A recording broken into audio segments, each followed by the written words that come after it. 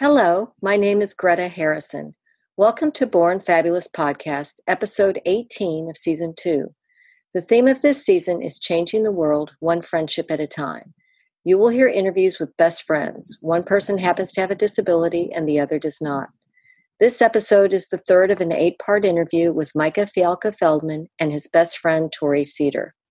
Micah Fialka-Feldman is well known as one of the stars of Dan Habib's acclaimed movie, Intelligent Lives. He is a teaching assistant at Syracuse University, a keynote speaker, and an author. Micah's best friend, Tori Cedar, is a graduate student working on her doctorate. She and Micah have been best friends for about 6 years. Tori does not have a disability. In this episode, you will hear Micah and Tori discuss humor, inclusive view, and guardianship. Please enjoy this short clip of Love is a Potion. The lyrics are by Melissa Riggio, who was the focus of episodes 1 through 4 in season 1. The music and voice are by Rachel Fuller.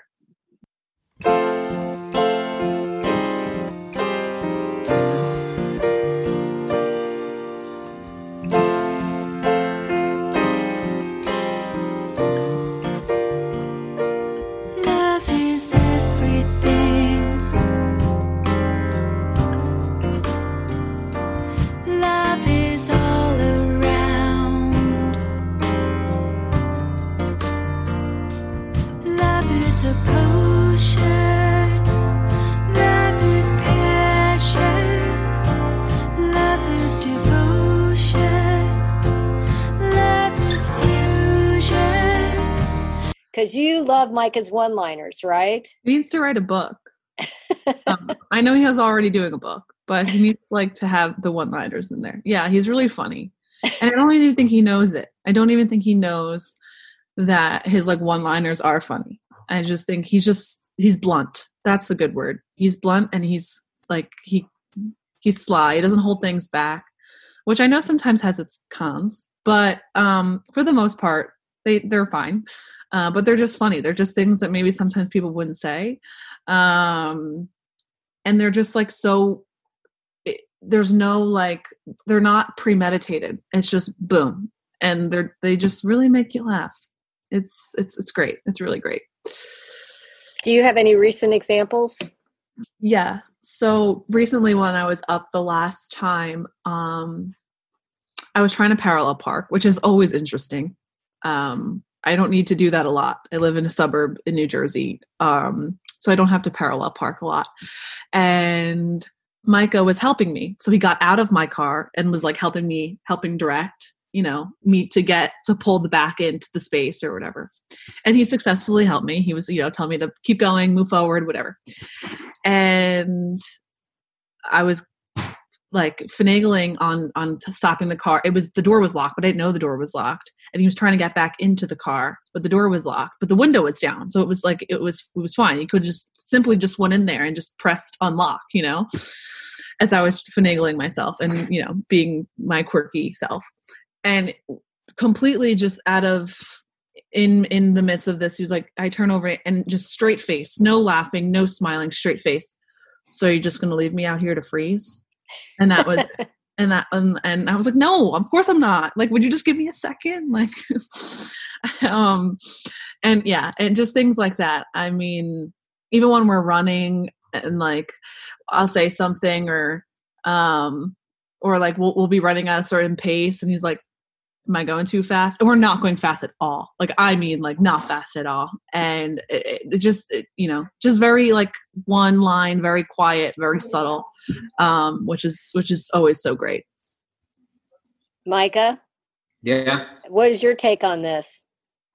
It's funny. You're just being you, right? Yeah. Okay.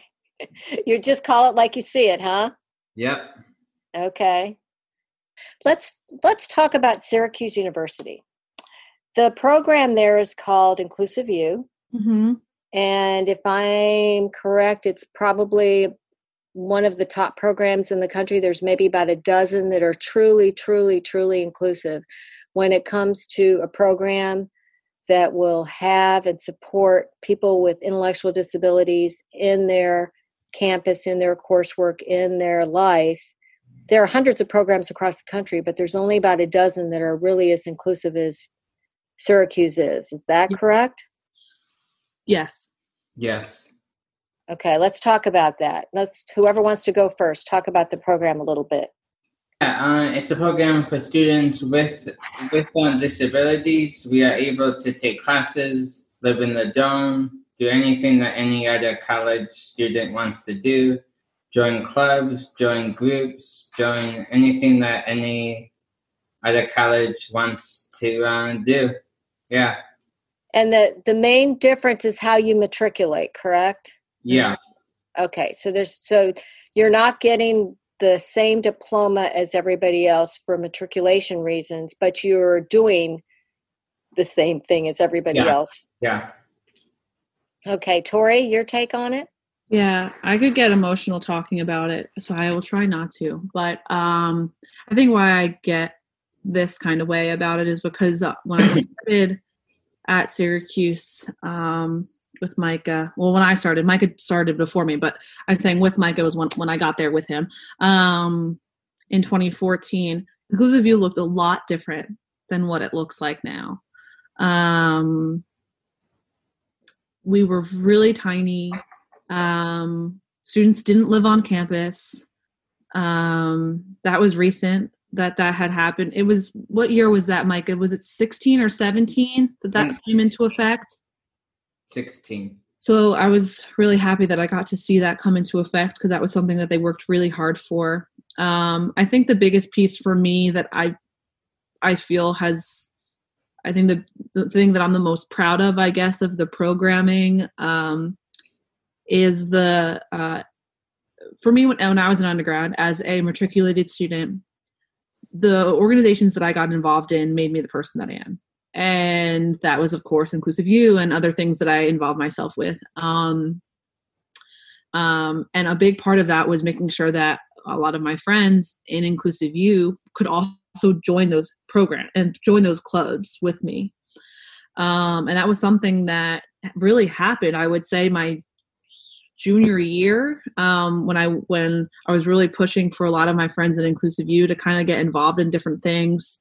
And now, I mean, I've been gone for 2 years now, and it's definitely something that people are getting involved in all these different clubs, and they're, what started as like being in the similar clubs to what I was, to expanding into things that I don't even know about, and that for me has been super emotional. And I love seeing the expansion, and we're getting students from all over the country, and they're living on campus with us and all that stuff. So it's been wonderful. That's great.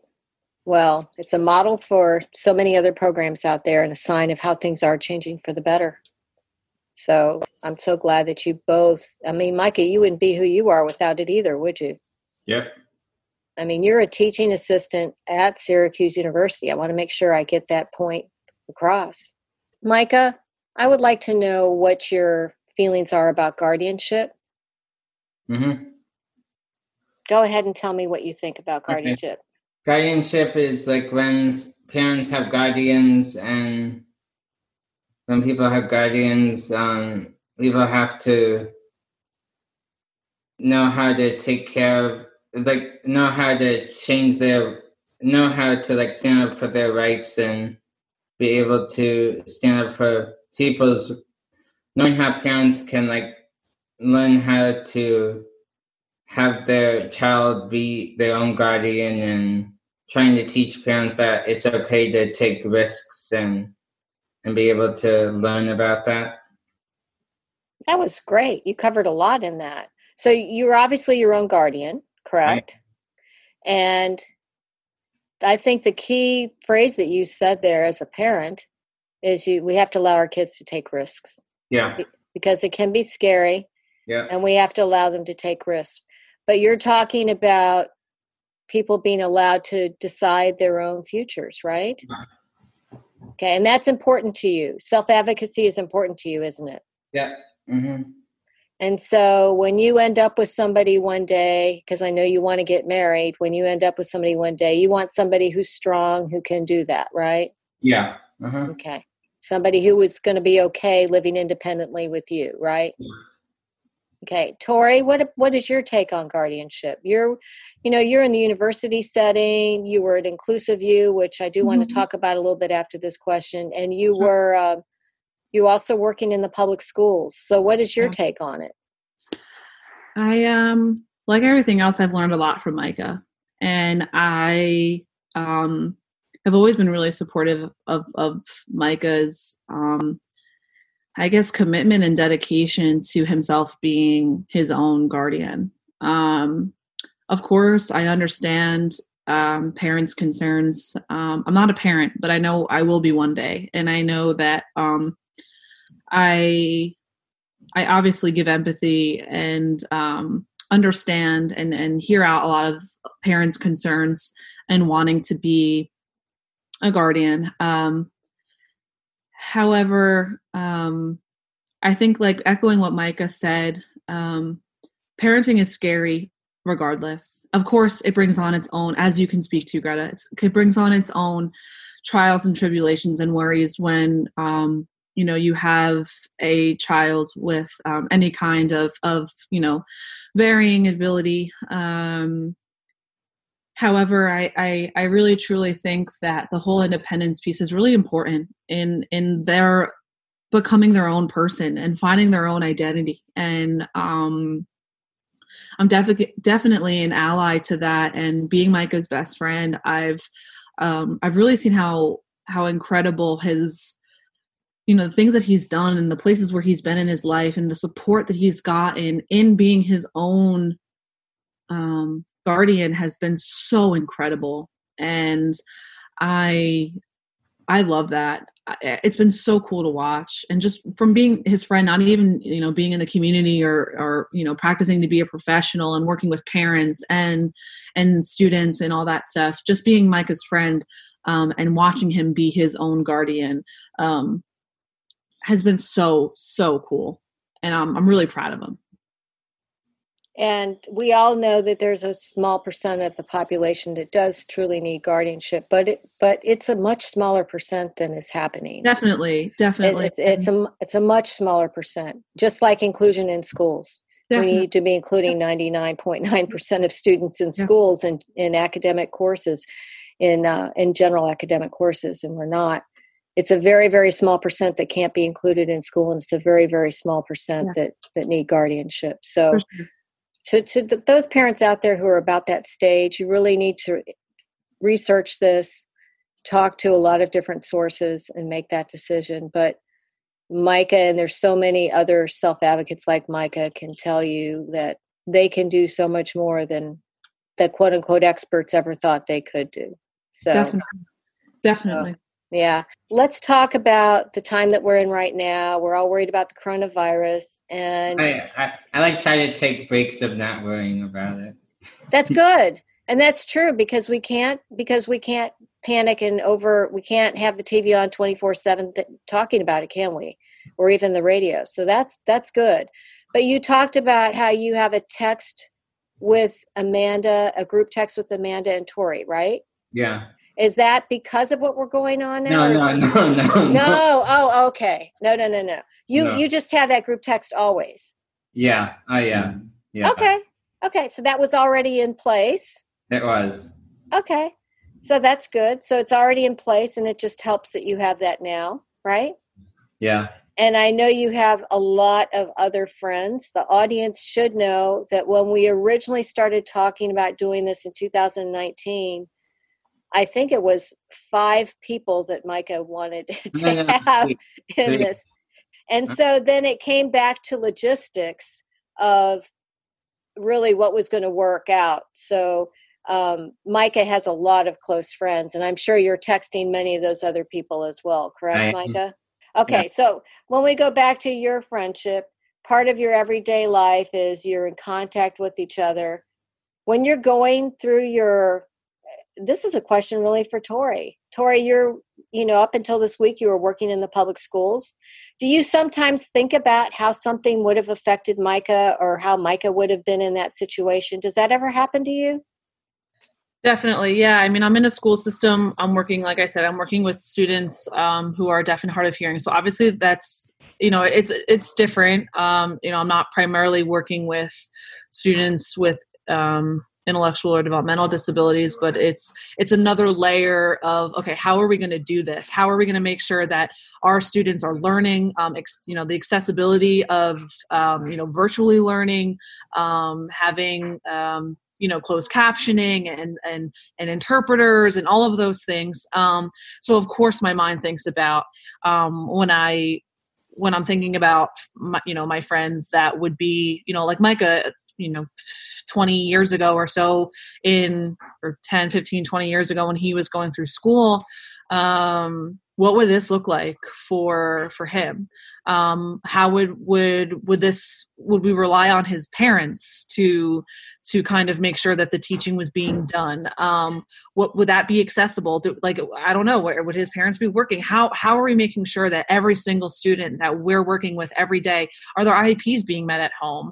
Are we giving them the right accommodations to learn at home that they would in school? And of course, that's what we were thinking about at the high school that I'm at now. And that's exactly what I'd be thinking about. And then I do think about with all my friends that are definitely struggling in this time. And Micah, when you're going through your day-to-day stuff, like maybe when you're in Syracuse and you're going by one of the benches that you used to sit down and talk to Tori on, do you here and there think about that? Oh, I wonder what Tori's doing right now? Sometimes, yeah, I do. That's nice. And the fact that you're a daily contact too, that's so heartwarming. Thank you for listening to Born Fabulous Podcast's 18th episode of Season 2. I hope you enjoyed it and want to hear more. If you would like to see this episode, it is available on YouTube and on bornfabulouspodcast.com. The friendship between Micah and Tori is a joy to see as well as hear. In episode 19, Micah and Tori will talk about Micah's circle of support, which helps him be independent. To see some photos and videos of Micah and Tori, or to sign up for our email list, please go to www.bornfabulouspodcast.com. Please like us on Facebook, follow us on Instagram, find us on Twitter at PodcastBorn, and subscribe to our YouTube channel. We're also on Pinterest. I'd be honored if you would leave a review on Apple Podcasts. Now, please enjoy this clip of Love is a Potion. The lyrics are by Melissa Riggio, who was the focus of episodes 1 through 4 in Season 1. The music and voice are by Rachel Fuller.